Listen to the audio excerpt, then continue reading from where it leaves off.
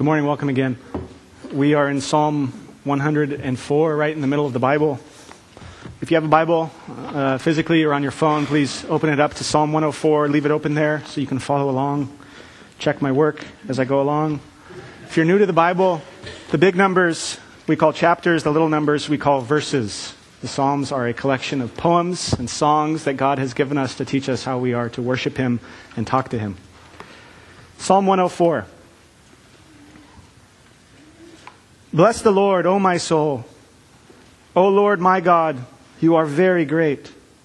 You are clothed with splendor and majesty, covering yourself with light as with a garment, stretching out the heavens like a tent. He lays the beams of His chambers on the waters. He makes the clouds His chariot. He rides on the wings of the wind. He makes His messengers winds and His ministers a flaming fire. He set the earth on its foundations so that it should never be moved. You covered it with the deep as with a garment.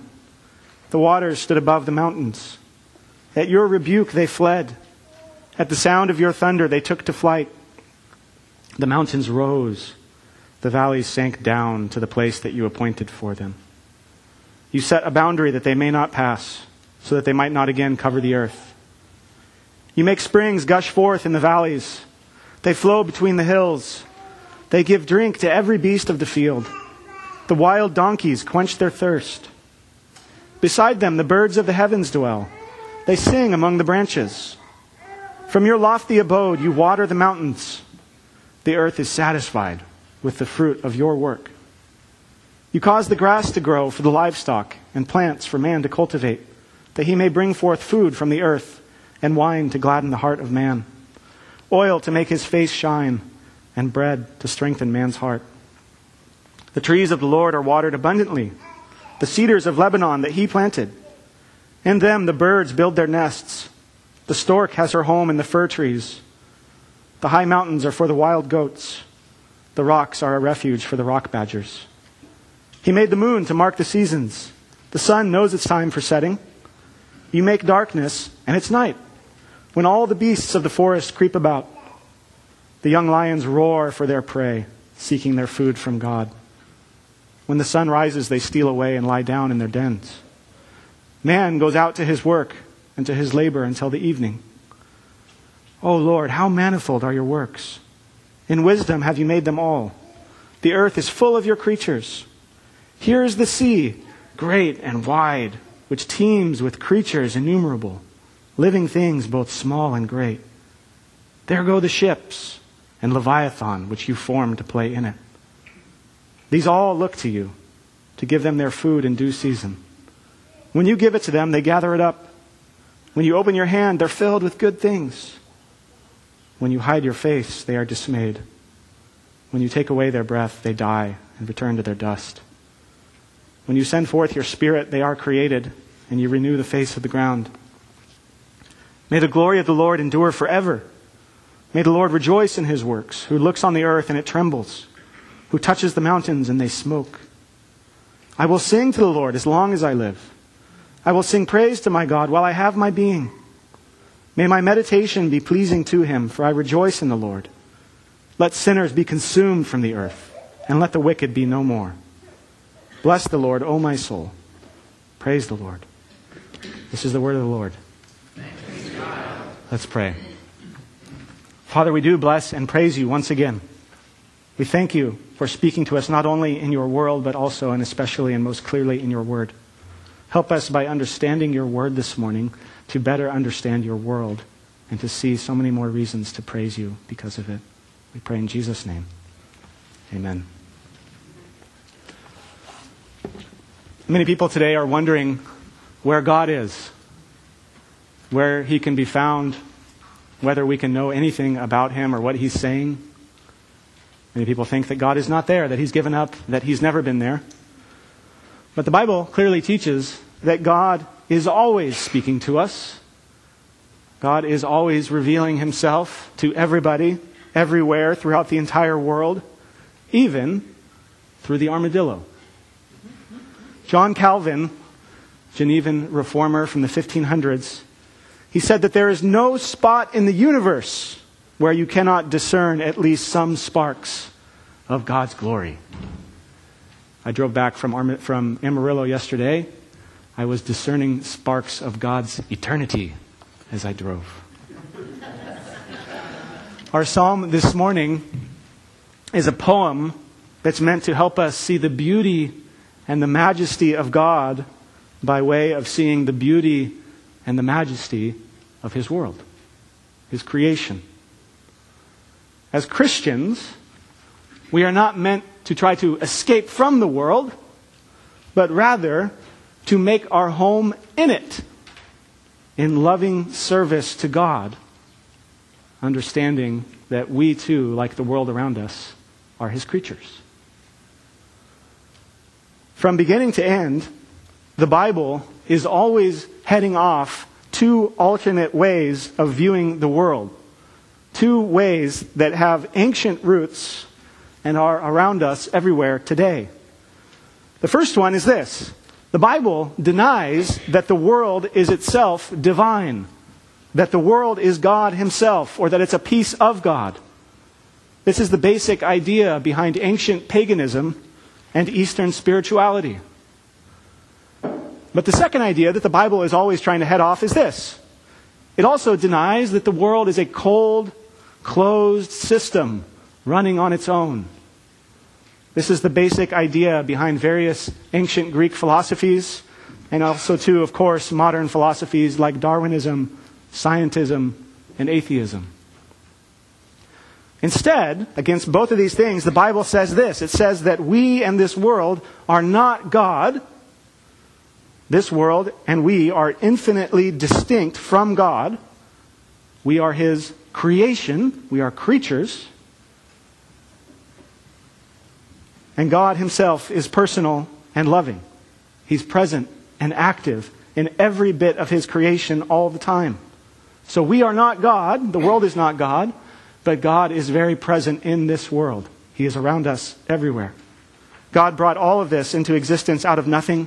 He sustains all of it now according to His perfect wisdom. The modern world largely says that there's no there, that it's all random and chaotic and meaningless, that there's no higher order or purpose to this world or to our lives.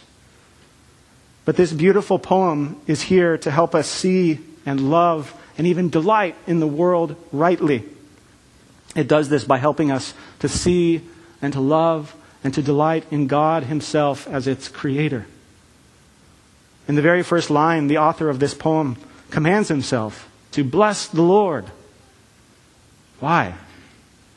He says, because the Lord is very great. He's clothed with splendor and majesty.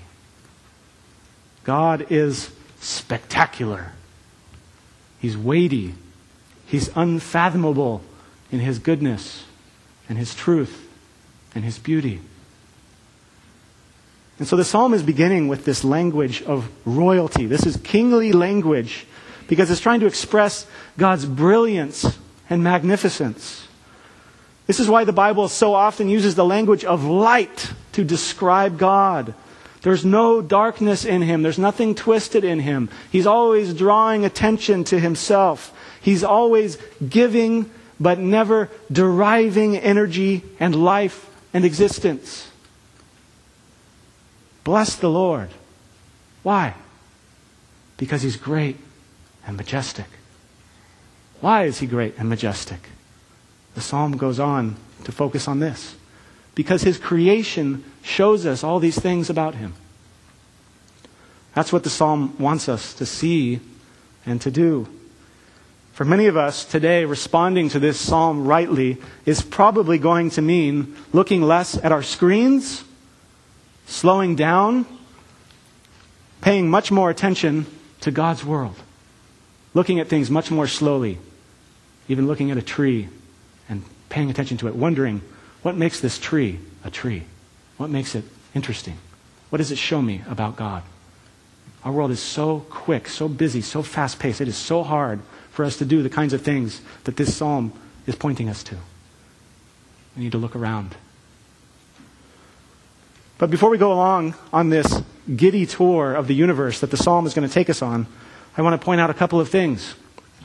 First, it's not talking about God in the abstract. It begins and it ends with repeatedly using God's name, Yahweh, which in our Bibles we translate as the Lord with little tiny capital letters. Yahweh, it's God's covenant name. It's the name that he revealed to Moses in the burning bush. It's the name that God has given to himself in the context of his promises and his commitment to his people. And so the psalmist repeatedly refers to Yahweh as my God. The whole psalm is set against the backdrop of God's mercy, which we heard about last week in Psalm 103. It's set against the backdrop of God's promises to rescue his people from the misery of sin and death.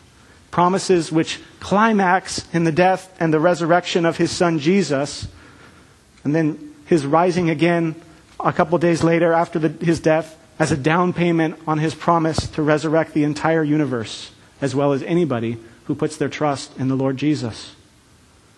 And so the creation around us is teaching us and all people about God's power and majesty.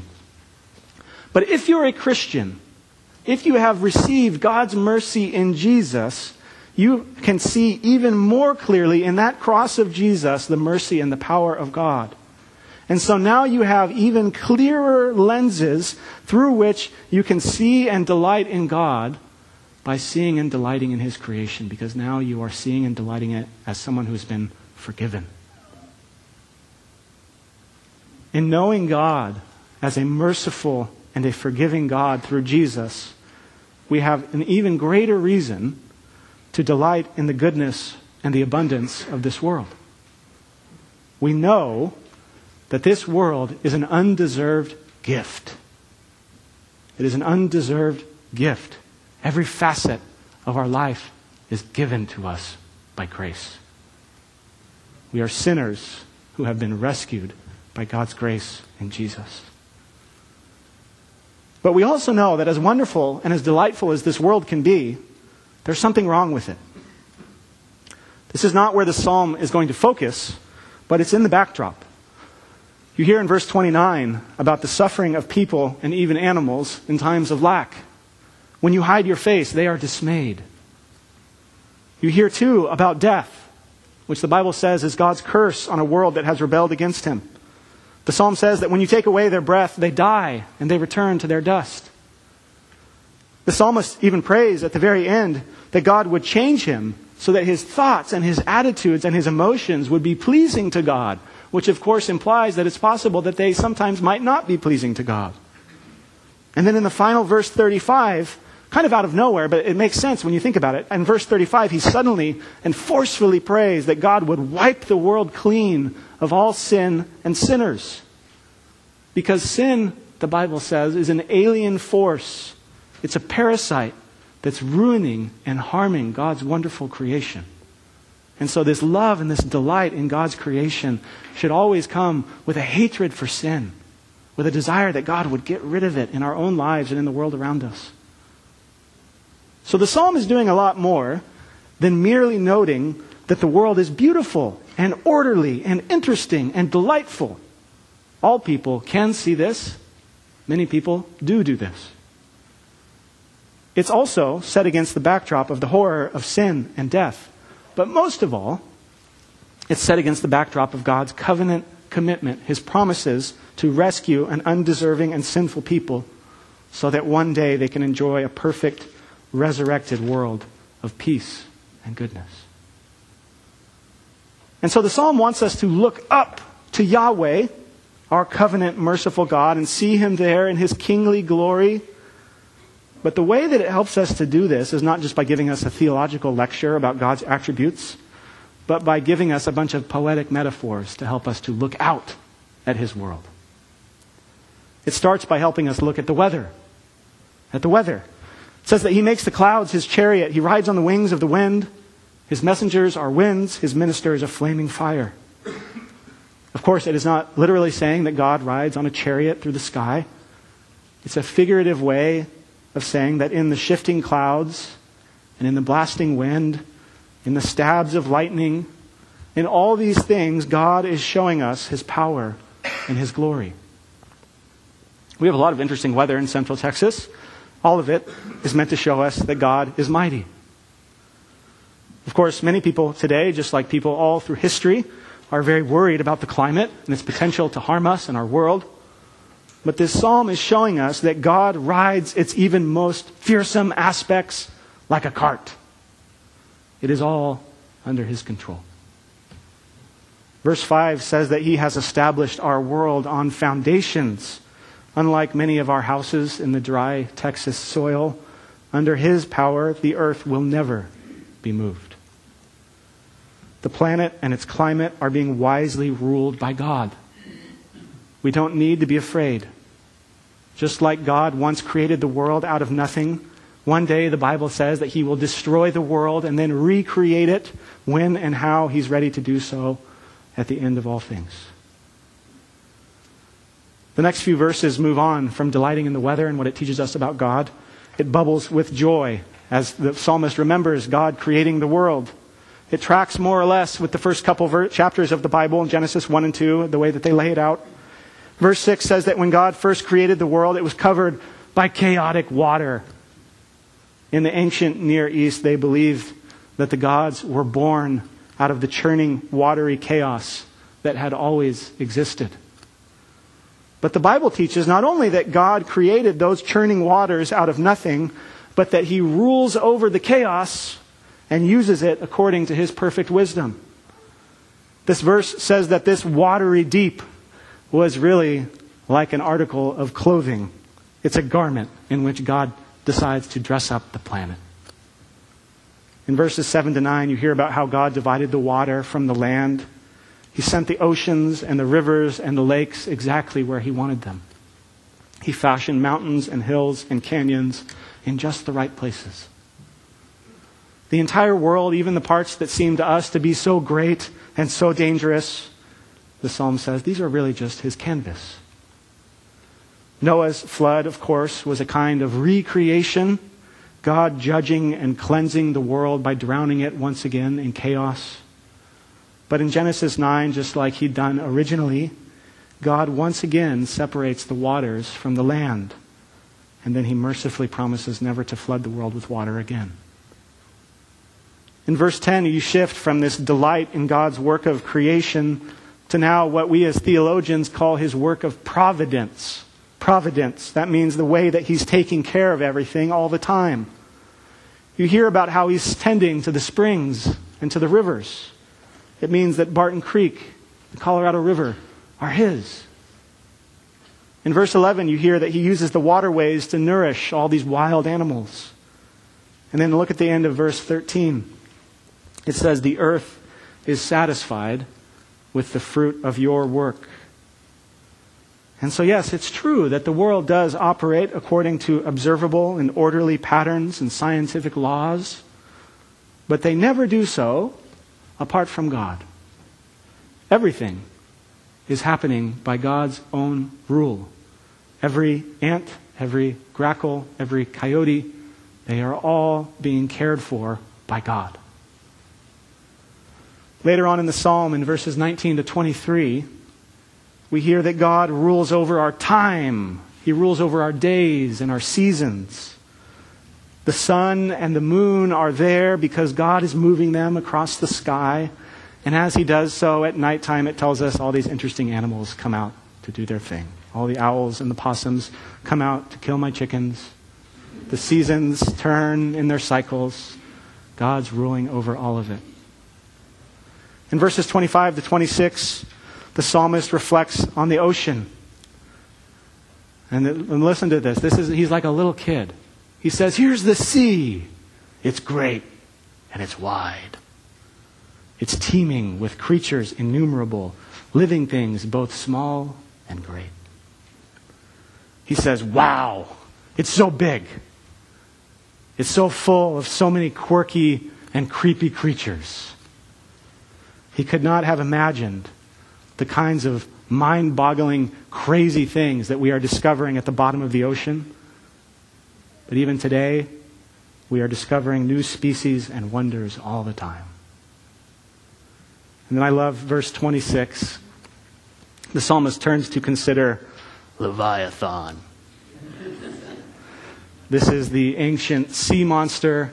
It's probably some kind of big whale. Lots of people in the ancient world feared the ocean and its massive beasts.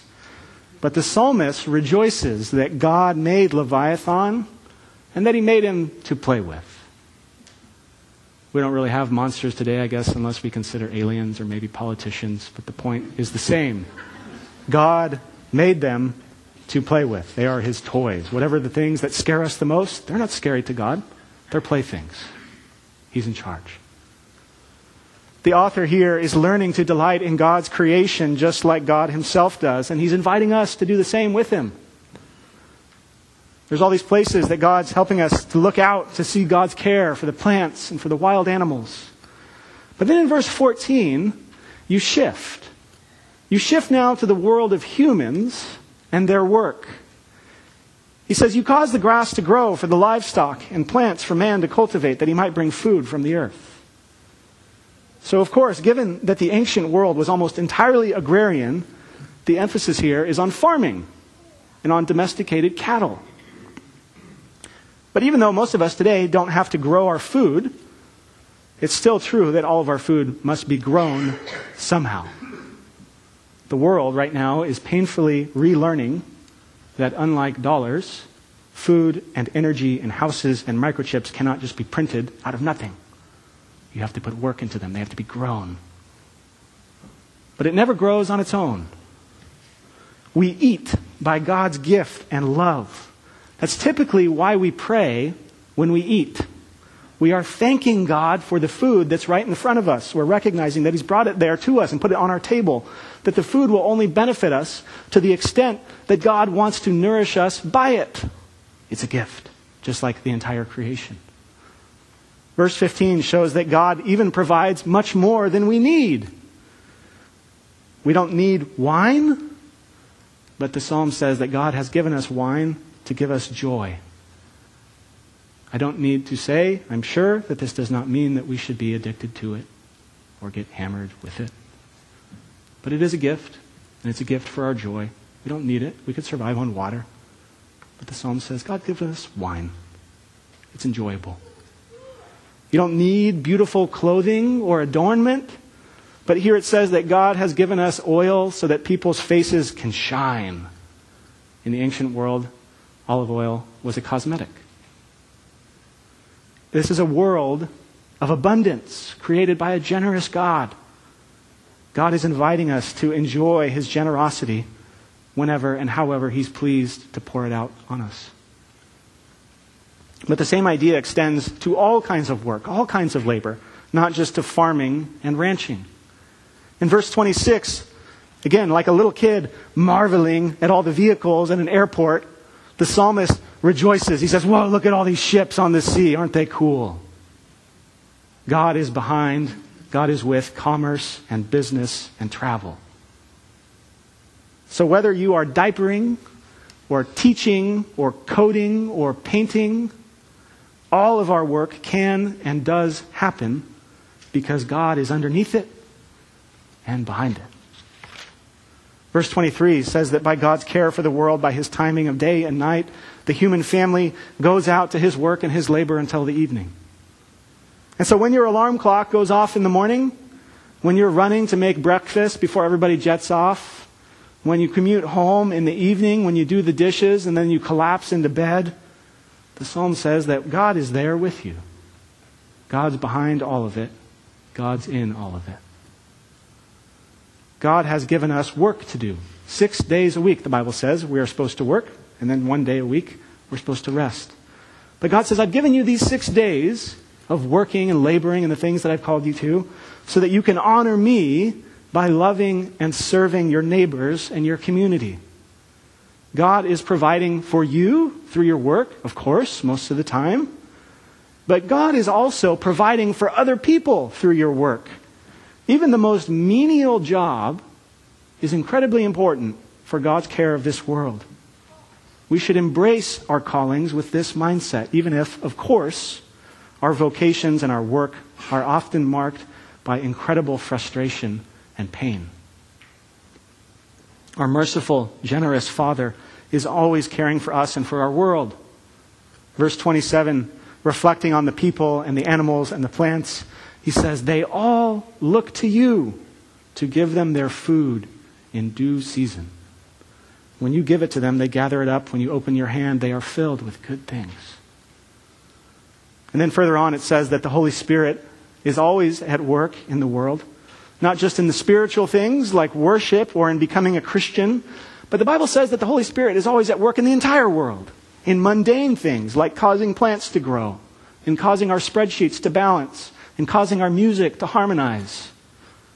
The Father is always ruling over and sustaining and providing for His creation in His Son Jesus and by this power of His Holy Spirit. So we should praise Him.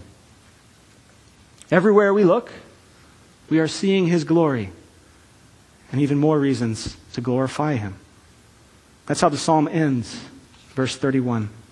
It's a prayer that God would make His majesty known throughout His creation. He says, may the glory of the Lord endure forever. And then it has this prayer, this request that God would delight in His creation, just like this psalm has been delighting in it. May the Lord rejoice in His works. It's a prayer that we and all people would see God for who He is. The wise and the spectacular maker and sustainer and redeemer of His creation. Seeing Him at work in His world, seeing Him at work in our work, it should move us, verse 33, to sing to Him as long as I live.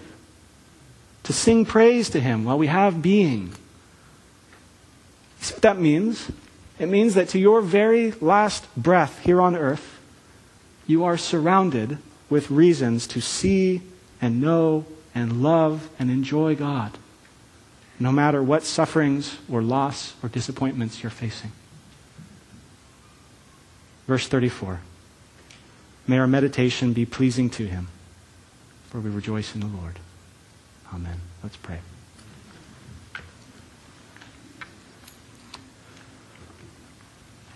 Father, we are so grateful for your generosity. What abundance we are surrounded with, not just because we live in a particularly affluent city or a particularly affluent society, but even because we're your creatures. You are a generous God. You have given us so much. Help us to delight in it, but most of all, help us to delight in you as the giver. We pray in Jesus' name. Amen.